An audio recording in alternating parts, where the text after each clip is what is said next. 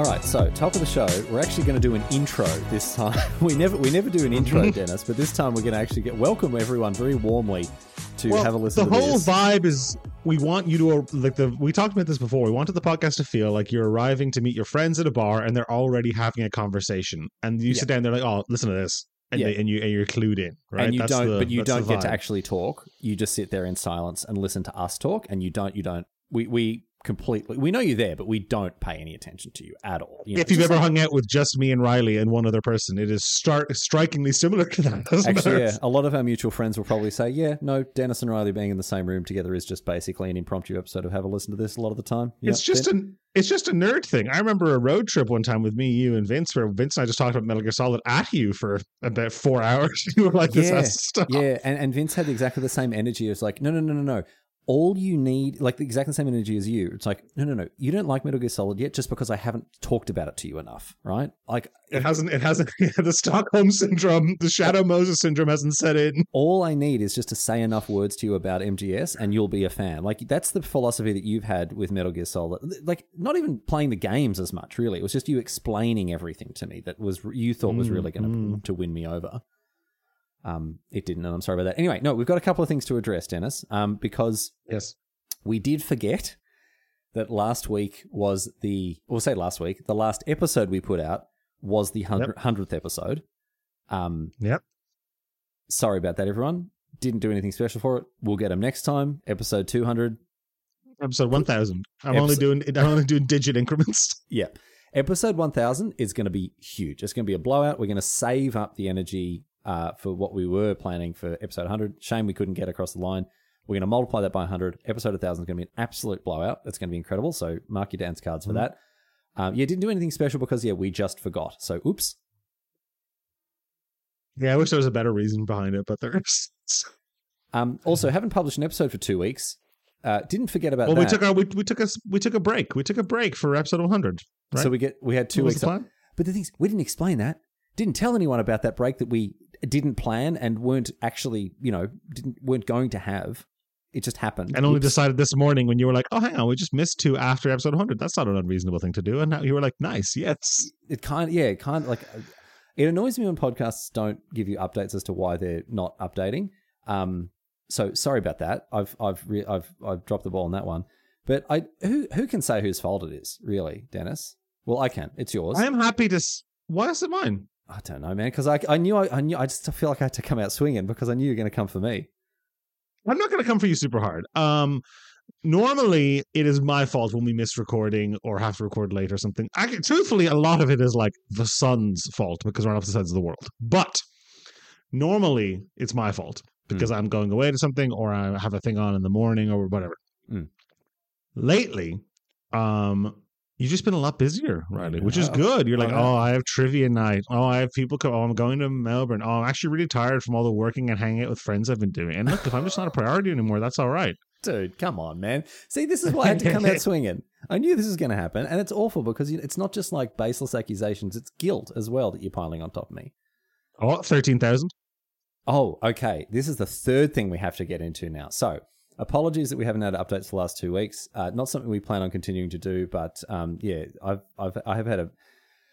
color code everything on my Google Calendar with vastly contrasting colors as well because I can't tell. There are 3 colors that are exactly the same: the peacock, the lavender, and the I don't even know what color, calendar color.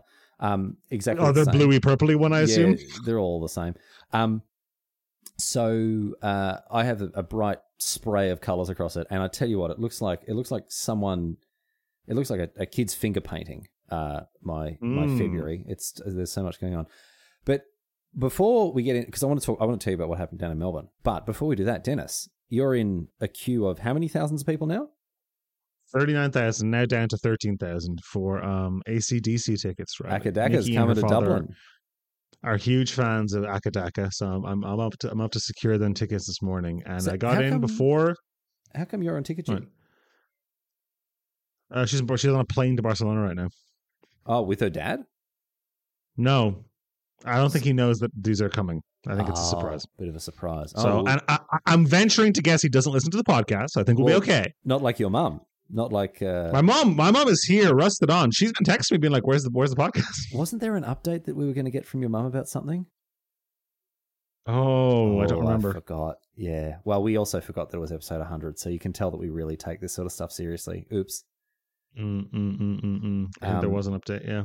So where are we up to? But no, we're at 12455. So I entered at 39,000 and I was like, there's no way I'm getting tickets. And I looked up how big Croke Park is and it's a lot bigger than I thought. So we should be okay, I think. Yeah, like 83,000 people. So yeah, you're for a football. That's for a GA match or a rugby match. I think it's way more for concerts. So what are we looking at for the tickets? How many clams? I don't know yet. I would imagine probably my guess like 120 clams. That's my guess. That's a lot of money for a ticket. Yeah, I mean, tickets are expensive nowadays, man. It's crazy. Like I remember buying a Leonard Cohen ticket like 7 years ago or something. It was like 120 euro, and I was like, whoa! And now everything's like that.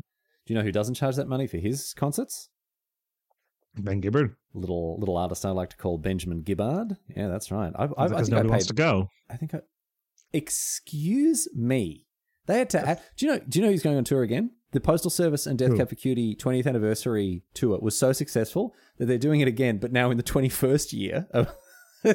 They're going again this year. That's just touring again. There's no the rapping has all come off. They're just touring again. No, they're going again, dude. They're going again. I like one of the reasons that I flew to Boston to see the Postal Service live because it's like, oh, this is a. I'm not going to get the chance to do this again. Turns out, marquee event, yeah, definitely could have, definitely just could have waited and could have gone again. But no, it's fine. I don't regret a single thing. The Postal Service don't even do the best version of their most famous song.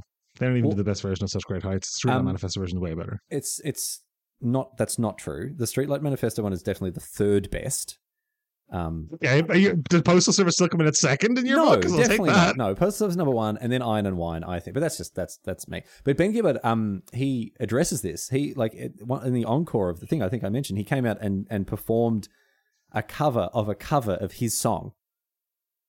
That's just performing his song, or is it arranged drastically differently? Yeah, exactly, arranged really. Anyway, good luck with the tickets. Riley, hang on before. I understand that. I know I'm hijacking your topic here, but because before we get too far away from Ben Gibbard, because it has triggered something in me, I watched something the other day that reminded me of Ben Gibbard and of you especially, because I think it is a touchstone piece of media for you in a way that made me deeply uncomfortable about myself. Do you want to know what it was? Oh, I'm very interested to know what it was, yes. On Valentine's Day, because Nikki had never seen it, for the first time since seeing it in the cinema, watched 500 Days of Summer. Oh, dude. Oh, man. I don't want to do... We always end up in film chat, man. But I thought you might want to... Because you mentioned it to me a while ago that you watched it again. You're like, uh-oh. This is a film... I was talking, Cedric Phillips, right? Magic broadcaster extraordinaire. I was talking to him about this film. Because we both have very similar cultural backgrounds in terms of like the music we listened to and the stuff that we were into, like in the early 2010s, right? And so we're bonding over that sort of stuff. And we were talking about 500 Days of Summer. I was like, oh, I love that film. He's like, watch it again. I'm like, no, it's like such a good film. I was like, no. He said, watch it again. I'm like, why? He goes, you will completely change your opinion on it, right? It's not that it's bad. I still liked it. I possibly even liked it more. But yeah, no, I agree. No. It's not that it's bad. It's that when I watched it the first time, I was like, that poor Joseph Gordon-Levitt, misunderstood, mistreated by this, this capricious, unpredictable heartless woman who heartless, broke us up, blah, blah. Now I'm just like, oh my goodness, this guy is the worst. It's not just that he's the worst. Even the spoilers for a movie that came out in 2007 or something. Yeah. Even at the end when he meets Autumn, it has the worst ending in all of cinema. It has the worst end of any film ever. Well, I don't mind that so much, but it cements him as he's just looking for a woman to solve everything that's wrong with him, and with no give or room to grow on his side. Yeah. And that's exactly how I used to think when I was 22 years old. I just needed to meet the timelines of the film don't make a ton of sense. Like they break up on day 300 or whatever, right? Yeah. And then he runs into her and she's already a week later engaged to this other guy. I'm like, were you dating them in parallel? What's going on? Yeah. No, it's very strange. Remember, she just knew because she's so heartless. She, he was just so full of love. And anyway, go and watch 500 Days of Summer. If you've matured emotionally, it will hit very different to how it was when we watched it when it first came out. Anyway, if truly for a moment, if something else again, go.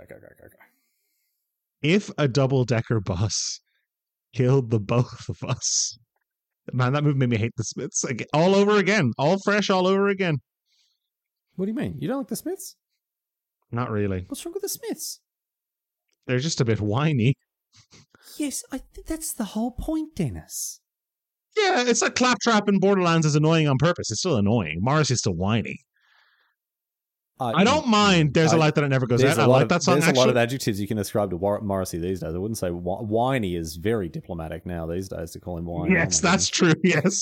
He's whiny, but in an all different way. Yeah. Please Let Me Get What I Want I think is a dangerous song. Yeah. It's like, okay. That describes the film perfectly, actually. Yeah, that's true. I don't know. They've just got so much cultural cachet with me because, they're the Smiths. You're a millennial. Yeah, exactly. Yeah.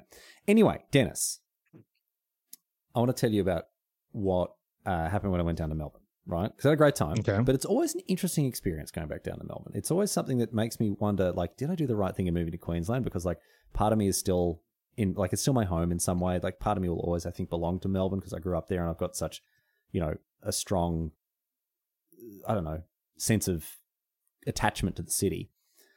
But then I was always a little bit surprised you didn't move back to Melbourne when you moved back to Australia, to be honest. I kind of thought that was going to be the plan until you were like, I want to move to the Sunshine Coast. Biggest reason I just can't afford it.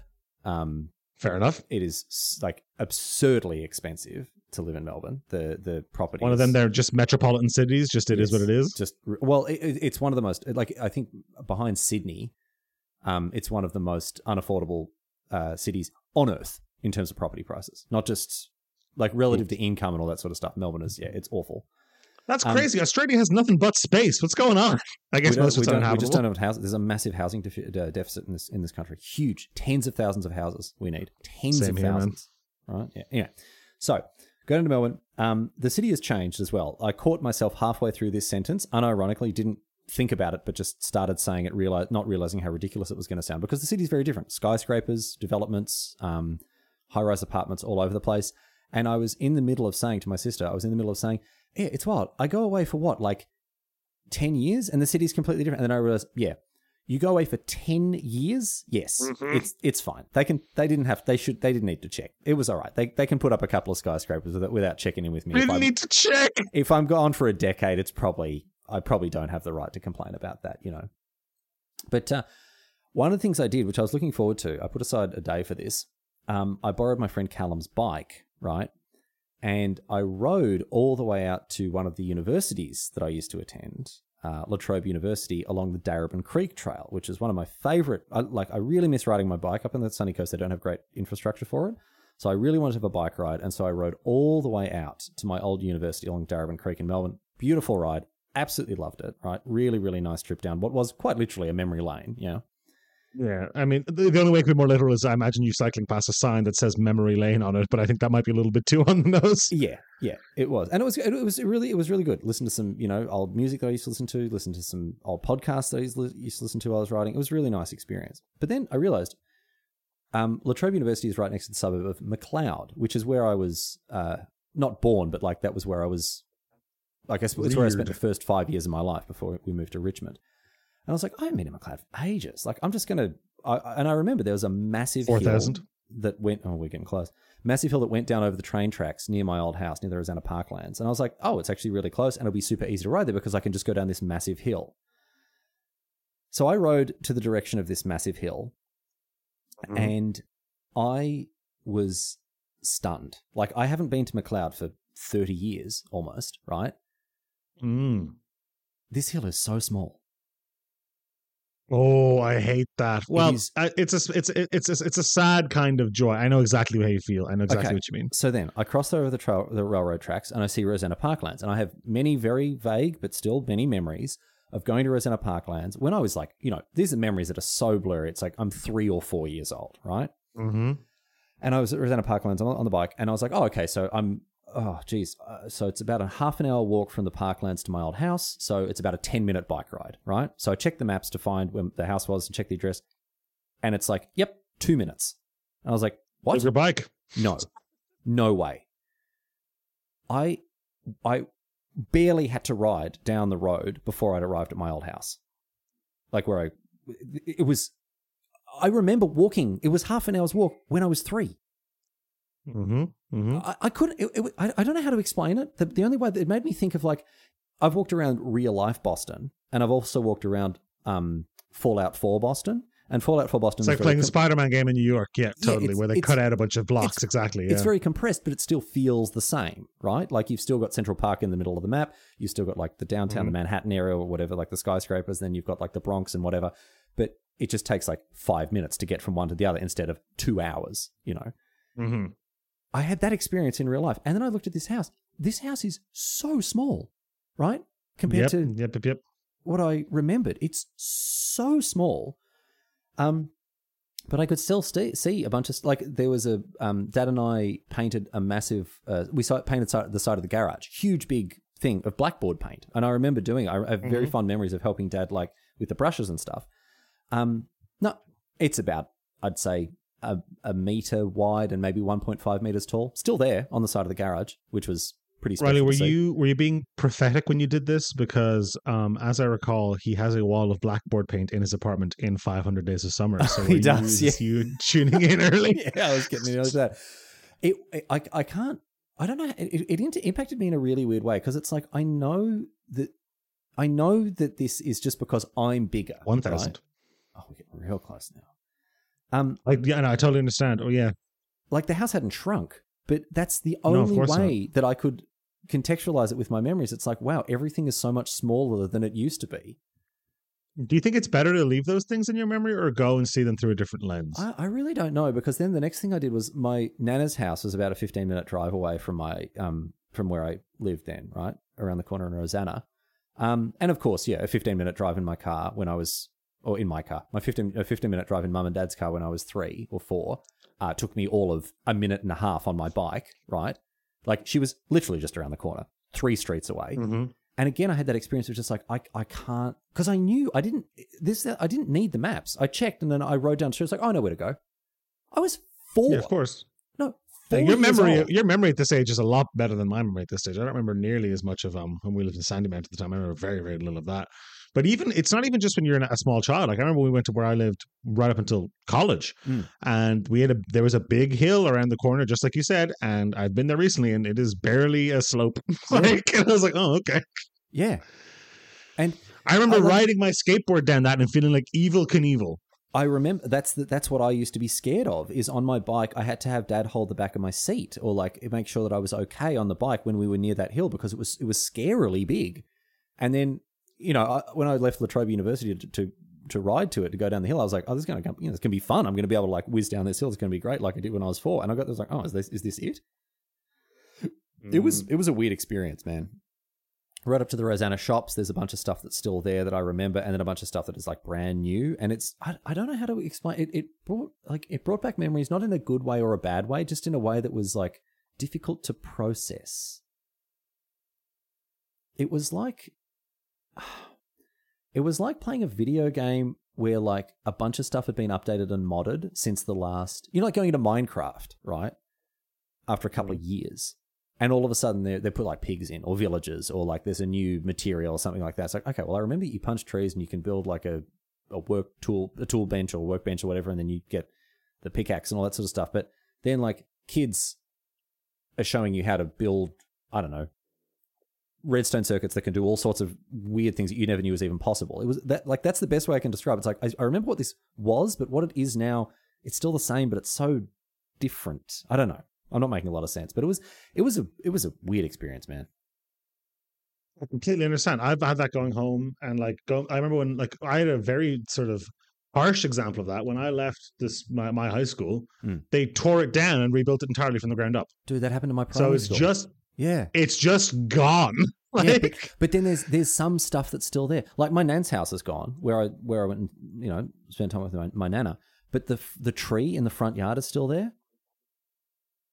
And I can, it's almost like in a movie, like you'd almost be like, "Is this really even the right place?" And you go and be like, "No, the tree. I remember the tree." Yeah, exactly. No, because I remember climbing the tree and it's still the same shape. It's still I remember like where I would put my leg up to like climb up to the boughs and that sort of thing. But yeah, same thing with my primary school. It got knocked down and it's been like developed into apartments or whatever. And I don't know. It's not that it makes me the time goes on, but I don't know how to. I'm realizing now, a very unfulfilling end to this story because nothing happened. There wasn't any conflict and there wasn't any resolution to it. But it just prompted a bunch of like feelings that I didn't really know how to process. It wasn't sadness, but it wasn't like joy. It certainly wasn't joy. No, I totally get it, dude. It's one of those things. It doesn't feel. It's like a weird kind of. It's a happy kind of sad. I guess that's what nostalgia always is, right? You're happy that something happened, but it's just But it was different to like going back to a film that I used to like, or a film that even it's interesting you say 500 Days of Summer. Like I interpret it in a completely different way now compared to how I did 10 years ago. But like if I go back and watch, I don't know, a favorite film of mine from when I was young, one that like if I went back and watched a Monty Python film, like I still know them off by heart, I'm sure, right? And I'd probably still enjoy them a lot, but in a similar way to how I did back then. Whereas now going and seeing this house that I hadn't set foot in for, nearly 30 years. Yeah, I don't know. I don't know whether it was a good thing, a bad thing, or a what. It was when stuff is gone, like when I go back to my school, if I ever go back to my school and it's just completely gone, that's all. I feel that's also kind of nice. It's almost like encased in amber in your memory then, right? Yeah. It can't change. It is what it is. They can't, the gym used to be here, but now it's actually this little thing of this. And I remember there was classrooms here, but they've actually turned it into a car park. There's no like ship of Theseusing it. The ship has sunk and it is gone, and we put up a plaque about it, and that's it. And it only exists in your memory. And one by one, the people who remember it that way are going to die. And then eventually it won't exist like that anymore. I think that's kind of nice. And yeah, the hill's not the same hill. It's the same hill it was. You're bigger. Obviously, that's like the physical property of it. But I don't know. Like we talked before about how when you're a kid, because of like your relative perspective of time, a day, a summer, man, I'm never going back to school again. Are you kidding? Yeah. 3 months? Yeah, it's like 10 years. Absolutely. Yeah, exactly. Which is why when you were like, the drive was so much longer, it probably wasn't. Like it was probably the same. Yeah, but it just the walk. Maybe your legs were smaller. Okay, I can give you some leeway for that. Because I was talking to Mum about this, and she's like, "Yeah, that sounds about right. Getting a 3-year-old down that hill to Rosanna Parklands, half an hour sounds about right. Yep. Stopping to pick up bugs and look at leaves and do all that sort of stuff. But yeah, anyway, it was a lovely trip. Really enjoyed it. Loved going down to Melbourne. It was it was mostly good, but it does definitely provoke a sense of like. I don't know. It makes me wish in some ways that life was a little bit like a video game and then you could reload a save or like go to chapter select and play through your favorite bit again. I don't know. Like I think they're better in your memory for 2 reasons. One, because it's imperfect. So like, have you ever had like an event that you were really looking forward to, like a concert or a show or a party or something, right? And you get a cold before it.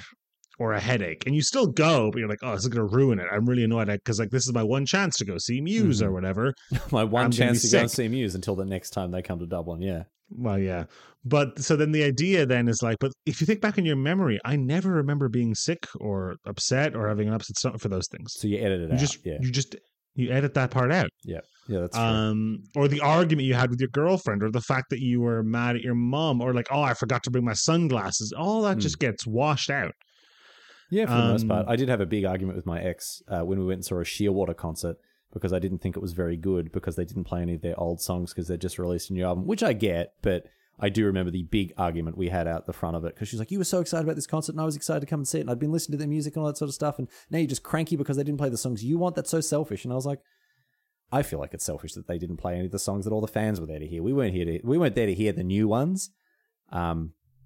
Well, so it's always tricky with that with bands, right? Because obviously they want you to buy the new album. That makes sense, but they make most of their money from the gigs, so it's a weird.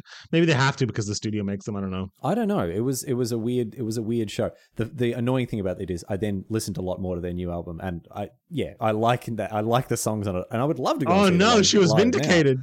But at the time they didn't mean anything. The album wasn't even out, right? Like they were playing songs I literally hadn't heard before. It was terrible. Anyway. But no, broadly speaking, I take your point. You edit out the bad bits and you're like, oh man, that was so sick. Like that's what nostalgia does, the rose-colored glasses, right? Yeah. And the other one is that I think if you had access to that, and there's a Black Mirror episode about this called An Entire History of You, I think you'd obsess over it. Yeah, probably. Yeah. I don't know that I'd go back to when I was 4 or 5 though. Do you know what I mean? Like, I mean, yeah, but you're telling me you wouldn't be going back to 2008? 2008? Probably then, yeah. Oh no, a bit later. I was unless I could take my transport my personality back there wholesale and just go and apologize to a bunch of people and be like, I know that yesterday I was awful and insufferable and I'm very sorry for that, but I'm actually now 34 inside the body of this like 19-year-old, so it's hard to explain, but basically I'm sorry for everything. I'm so sorry. You never have to interact with me again. I don't want to look at you in the face, but it's fine. Let's just be a lot of very sheepish apologies to having to deal with people for having to deal with 19-year-old Riley. Wasn't a fun gig for anyone. For some reason, because that word started with a G, I thought you were going to say 19-year-old Riley wasn't a fun guy. Straight at the bat. Oh, true. That's also very true. Yeah, wasn't a fun guy. Wasn't a fun gig dealing with him. How's the queue? Let's talk about anything other than me when I was 19. Oh, your tickets have been secured. Oh. Tickets have been secured. There was, astute listeners may go back and listen. There was a point where I wasn't as engaged because I got several. There's been an error with the connection. And I was like, oh, no, please don't do this to me now. I thought that was just because you were like, yeah, I thought that we were having, because we've had a fair few. Actually, this is one of the reasons that I forgot. I forgot this completely. We tried to record. That's true. We tried to record, and the internet connection was so bad that we gave up. And then we were going to record again on the Monday, and then didn't. I don't know why. And now we're here. Yeah. So I thought it was that again, but no, of course, it's self-evident, the tickets. Yeah. So you got them. Let's talk seating. What's it looking like? Not amazing, but first of all, I had no choice. But no, they're actually, so it's a massive arena, obviously. Mm-hmm. It's like it's a football stadium. Yeah. Yeah. They are very close to the stage, but they are to the side, which I think is okay. Well, I don't know if I'd rather be dead on or very far away. Yeah. Would you rather be close to the side or far away to the front? I think close to the side. I think so too. This is roughly where I sat when Nikki and I went and saw Billy Joel, and it was really good. So I would just never go to a gig that big, because at that stage, like even going and seeing Ben Gibbard in this, I would say medium-sized concert hall, right? Even that was like big. Like it's not very intimate. You know what I mean? And the Akadaka are obviously way too big to play anything that can't. No, they could never. No. Yeah, but it just like at that point, it's like, what's the point of being there? I don't know. It's just, I guess, what you get out of it. It's also just like being there with a bunch of people, and it's exciting to look around and see 100,000 people. Yeah. It's different. You're not there to hear the songs, really. Yeah, you're there to sort of have a shared experience with people who are on the same page as you about this sort of stuff. Yeah, and we joke a lot about Muse. That's why I like going to Muse, because they're like, look, we're not really here for the songs. You're here for like the theatrics and to jump up and down and have a fun time. But they really do put on a show. Muse, like they don't just get up there and play the songs. It's a spectacle.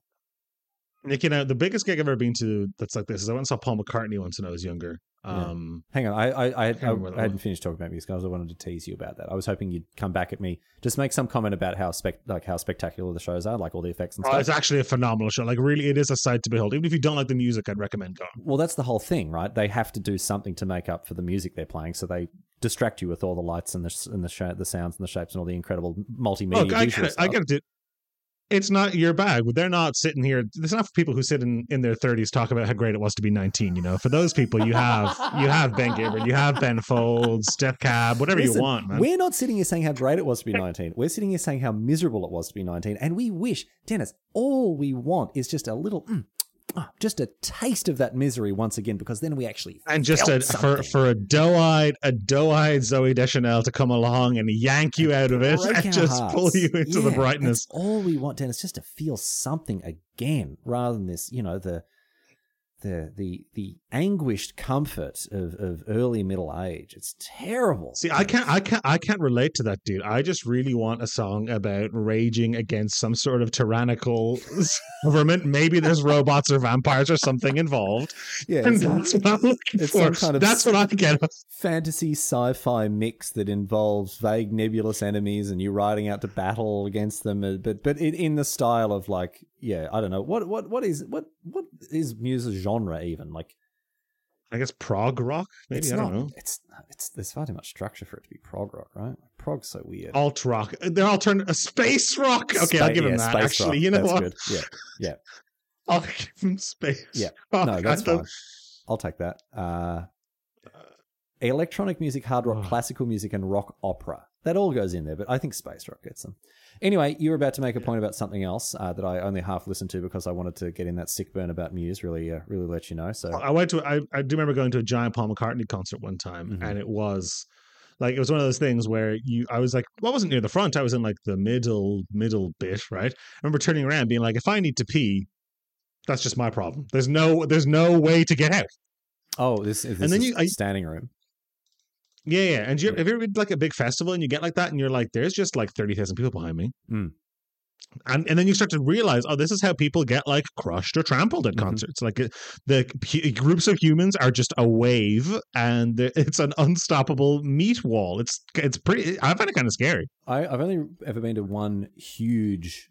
I went to a couple of festivals when I was younger, but the only one that I was like, really, this is a crowd that's like uncontrollable, like uncontrollably large, was at Lollapalooza in Chicago in 2009. Oh yeah. And do you know the fastest way to get around at Lollapalooza was to crowd surf?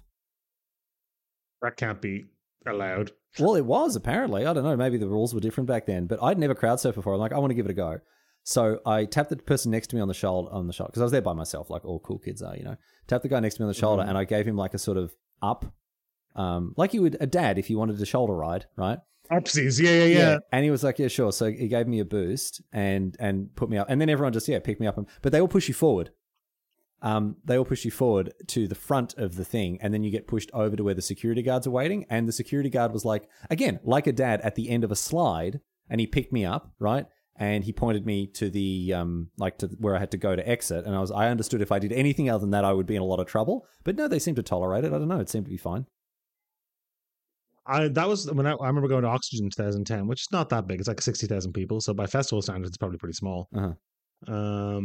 But again, if someone felt like faint or got stuck, they would just get the like if walking is the shoelace express, I guess this is I don't know, the arm express out, where they get pushed up to the security guards at the front and taken away. Yeah, exactly. So if you really needed to have a wee, you just crowd surf to the front and then like, thanks mate, where are the toilets? Dude, I don't think that would be looked upon too fondly. Let's get Nikki and Norbert to crowd surf, dude.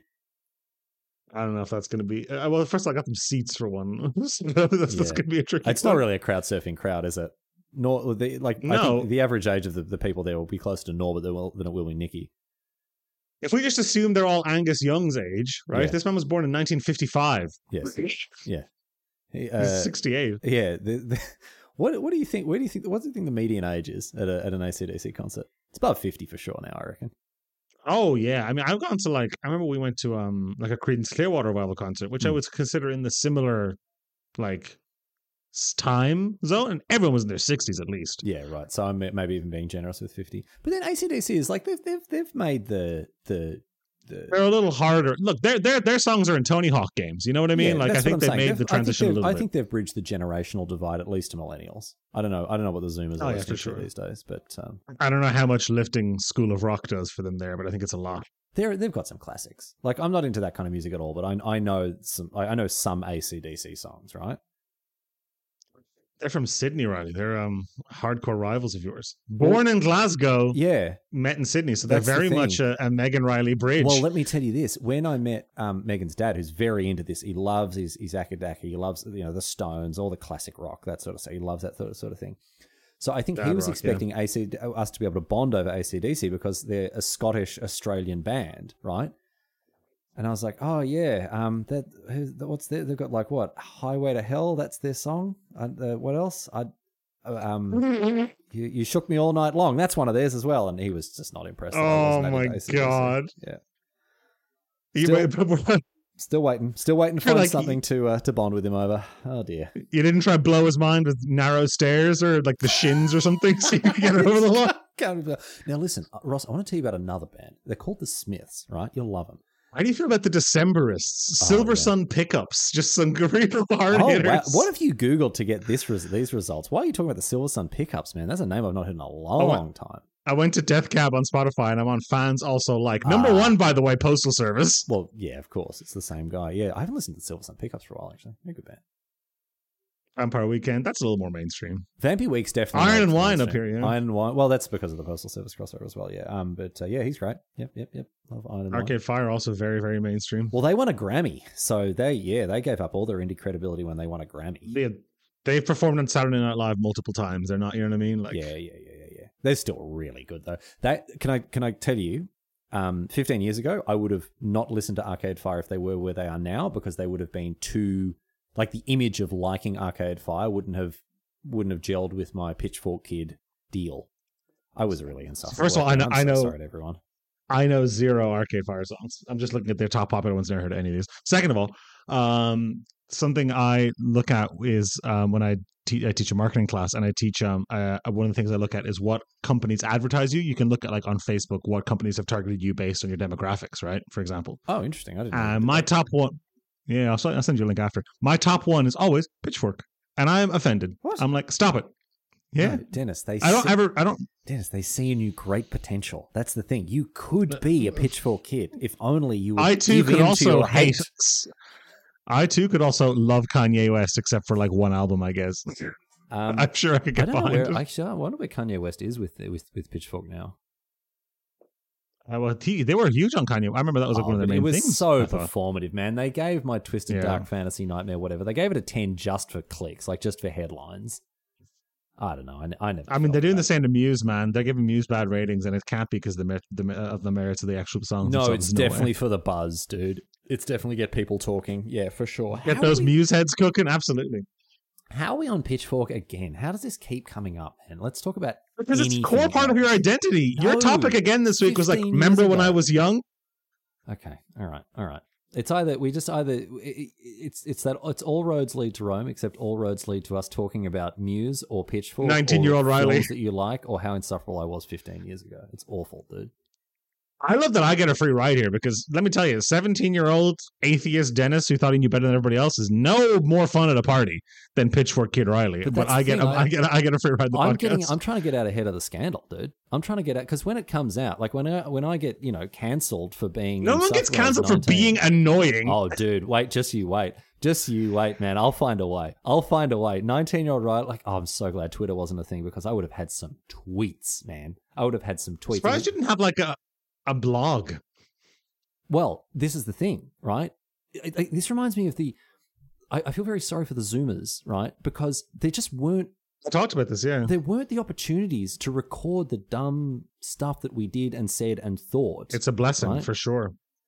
I don't think I did anything that I could be cancelled for, but I definitely had awfully insufferable opinions about music and culture and like authenticity, right? And I was very judgmental of like poses and all that sort of. Again, I don't think I'd be cancelled, but I definitely would have.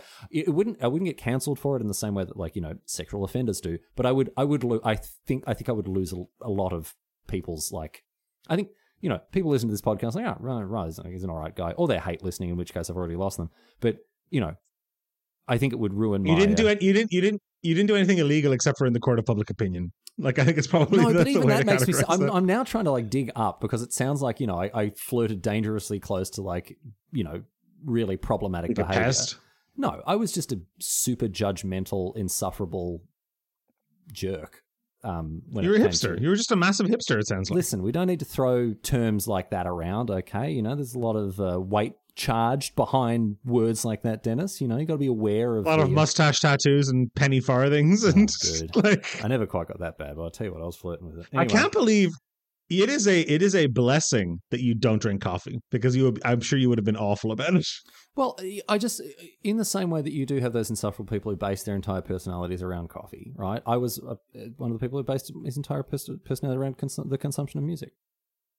Yeah, but you dodged coffee and craft beers because you don't drink either of those things. True, and I mean, honestly, bully for you because coffee is probably not. It's a weird like societally acceptable caffeine addiction, and B, craft beers taste like someone farted in a cup full of fairy liquid. So I don't understand. Like, and you're saying that if I had compounded my musical insufferability with coffee and beer as well, like I would have. I think you would have never escaped. I think those are two riptides that affect people who are in that space because they're very heavily associated. It would have been a neutron star of insufferability. You're never escaping from it. A neutron star collision. Hang on, now we're talking. Now we're back in the space race. let's talk about. Now you've piqued my attention. Let's talk about how insufferable you are. Let's talk about 17-year-old atheist Dennis, dude. Oh, 17-year-old atheist Dennis thought he knew it. It's one of those things where, like, you hit this, like, I think maybe it's a uniquely male experience. I'm not sure. But when you get to 16, 17, you think you know better than absolutely everybody. You read The God Delusion and you're cooking. You're off to the races, man. And you just become this, like, you just actually everybody into oblivion. And you think that being logical is more important than being liked. Spoiler alert, it's not. And it's just, that's the way you live your life. You're like Occam's razor your way through existence. And you think that if you believe you're being reasonable, you can never lose an argument. Yeah. Even if it's like a personal one, when you've offended somebody or someone's annoyed at you because you try to talk like, someone out of their feelings. You say, well, no, you shouldn't be offended because it doesn't make sense for you to be offended. Yeah, you're out here filibustering interpersonal relations, and that's just no way to live your life. But you made your way through it, Dennis, and now look at you. A lovable, easygoing fellow. No one's got a bad word to say about you. You know what I use as a mark of my that I think I'm a generally likable person, and it's I think a good metric. I get asked for directions a lot. Okay, this is ridiculous. How can that possibly? That's just based purely on appearance. Nah, I'm putting out a vibe. You're putting out a vibe. I could probably, yeah. You're putting out a vibe that's like, oh, that guy looks like a nerd. He probably knows where. He probably knows enough about the street layout of this area that he can tell us where to go. Oh, let me tell you, I don't, by the way. Horrific sense of direction. But that's not the point. Do you give people directions anyway, like with the blind confidence? I give it the college try, absolutely, yeah. I think I've told this story before. I was very proud when I visited Cork, right, the Irish city of Cork, and someone stopped me for directions, and I knew where to send them because I had just come from there. Oh, you're basically a local. Let's go. It felt amazing to I started talking in an Australian accent to this Irish person. Like, oh, do you know where the blah blah blah restaurant is? I'm like, I've just walked past it. It is just down that way. Blah blah. You go this way, like that. It was amazing. I felt very very smart. Look and use the dunny. Just jump in your ute and head down the road here. Yeah. Take 2 lefts and you're cooking. That was what it was. A ute. Something about a ute with your mum. What was it? It was about I don't know what I wanted to say, but my mom messaged me. She was like, "I know what a ute is. What are you talking about?" And I was like, "Oh, sorry." She was upset that I didn't know what a ute was because she's watched so much. You've got to go and ask your mum what the thing was that we needed to update on for the last episode, and then get that update. Okay. All right. Update incoming, I'm sure. Look forward, everyone, in episode 102 for us to completely forget about this and never bring it up ever again. At some point, it's on the listeners for expecting any different. It's like that's the whole definition of insanity thing, right? They know what they're. They know what they're signing for, man. They know what they're signing up for. Like they listen to this podcast week in, 2 weeks out, and they know what's coming.